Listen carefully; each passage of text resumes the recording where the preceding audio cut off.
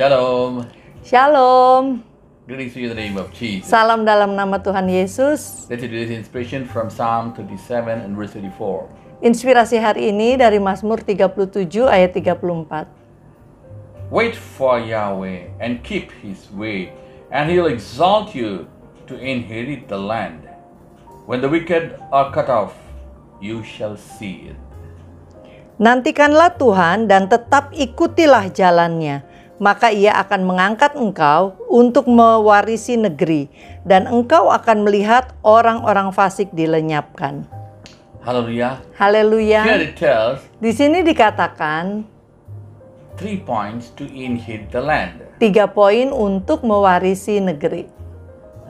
Inherit the land, heaven, as well as here. Mendapat warisan di surga dan juga di bumi. Maybe you lost. Mungkin kita telah rugi atau somebody kehilangan, ada yang merampok, Or maybe you have never got any piece of land. atau malahan kita nggak pernah punya tanah. The Bible tells Alkitab the mengatakan whole earth belongs to God. seluruh bumi milik Tuhan. Hallelujah. Haleluya. So maybe God gives you inheritance if Jesus is going to be delayed. Ya bisa aja Tuhan memberi warisan kepadamu andai kata dia datangnya But ditunda. what's important, Tapi yang lebih penting have your inheritance in the heaven. memiliki warisan di surga. Hallelujah. Haleluya. So there are 3 conditions mentioned for that. Ada 3 syarat yang disebutkan di sini. Number 1, wait for God. Nomor 1, nantikan Tuhan. Joseph Yusuf waited in the prison, in the pit. menantikan, dia didorong ke dalam sumur kering, habis itu dia dijebloskan ke penjara. Next thing you see, Job, Yang berikutnya Ayub, in his sickness, dalam keadaan yang sakit, not for his sin, but in sickness he waited. bukan sakit karena dosa-dosa dan kesalahannya, tapi dia memang waktu itu diizinkan sakit, dia tetap menantikan Tuhan. Abraham, God himself promised, he waited for 25 years. Abraham udah dijanjikan Tuhan, tetap dia menunggu selama 24 tahun untuk punya anak. Finally, Akhirnya Jesus, Tuhan Yesus only to minister 3.5 years, he had to wait for 30 years. untuk melayani hanya 3,5 tahun, ia harus menantikan sampai 30 tahun. When God allows a lockdown, Saat Tuhan mengizinkan lockdown, or when we are in the church only for 1.5, 2 hours, or maybe some churches 3 hours, atau mungkin kita sedang di gereja 2 jam, atau mungkin ada gereja yang sampai 3 jam. we cannot wait. Banyak orang udah nggak tahan, Already aduh, looking at the time. udah lihat-lihat jam terus.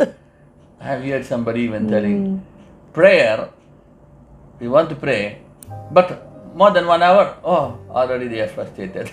Malah ada orang yang bilang, aduh, kita tuh mau ke gereja, tapi kalau lebih dari 1 jam, aduh, sudah nggak tahan. Jadi maunya pergi ke gereja yang maksimum 1 jam. See, people. Lihatlah cannot wait for manusia, sulit sekali menantikan Tuhan. Bible tells what? Alkitab Wait mengatakan on God, apa? Nantikan and you shall Tuhan, receive the strength. dan kau akan menerima kekuatan. Hallelujah. Okay. Haleluya. The next point, Poin keep berikutnya, his way. menjaga jalan-jalannya. Hallelujah. Haleluya. First of all, we have to learn the Bible, Pertama, kita harus belajar Alkitab dulu, meditate, merenungkannya, learn, study, pelajari, so that we can use here as well as in the millennium. sehingga kita bisa mempergunakannya dalam kehidupan kita sehari-hari sekarang dan juga nanti dalam masa pemerintahan 1000 tahun. So, learn his ways and keep his ways. Pelajarilah jalan-jalan Tuhan dan jalanilah.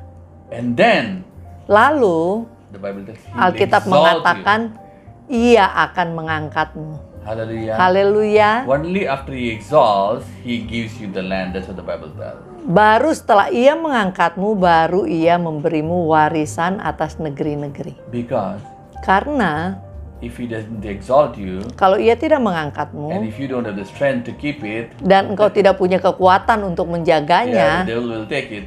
ya iblis akan mengambilnya. So wait on God. Jadi nantikan Tuhan. Know the laws of God. Ketahuilah hukum-hukum Tuhan. And then God will elevate you Dan Tuhan yang akan mengangkatmu and then provide things. dan menyediakan. Hallelujah. Haleluya. Shall we pray? Mari kita Father, berdoa. we come to you in the name of Jesus. Bapa, kami datang dalam nama Tuhan Lord, you're Yesus. the God Almighty. Tuhan, Kaulah Tuhan yang maha besar. Lord, Tuhan, give them the heart, patience to wait for you and wait in your presence. beri mereka hati untuk menantikan Engkau, tahan di hadirat-Mu. Holy Spirit, teach them your Roh ways Kudus, ajarkanlah jalan-jalan-Mu. and give them the time to Dan read the beri Bible mereka and waktu understand. untuk baca Alkitab dan mengertinya. And Lord, Dan ya as you Tuhan, promise, you shall sesuai make dengan them head janji-Mu, Engkau and akan membuat mereka above. menjadi kepala dan di atas. elevate them. Angkatlah mereka. And Lord, give them the land here as well as help them to inherit in heaven. Berilah mereka tanah baik di sini maupun di kerajaan surga. In the name of Jesus, Demi nama Tuhan we Yesus claim your Kristus, favor kami the mengklaim whole day kemurahan-Mu sepanjang and hari lead them, ini. lead them.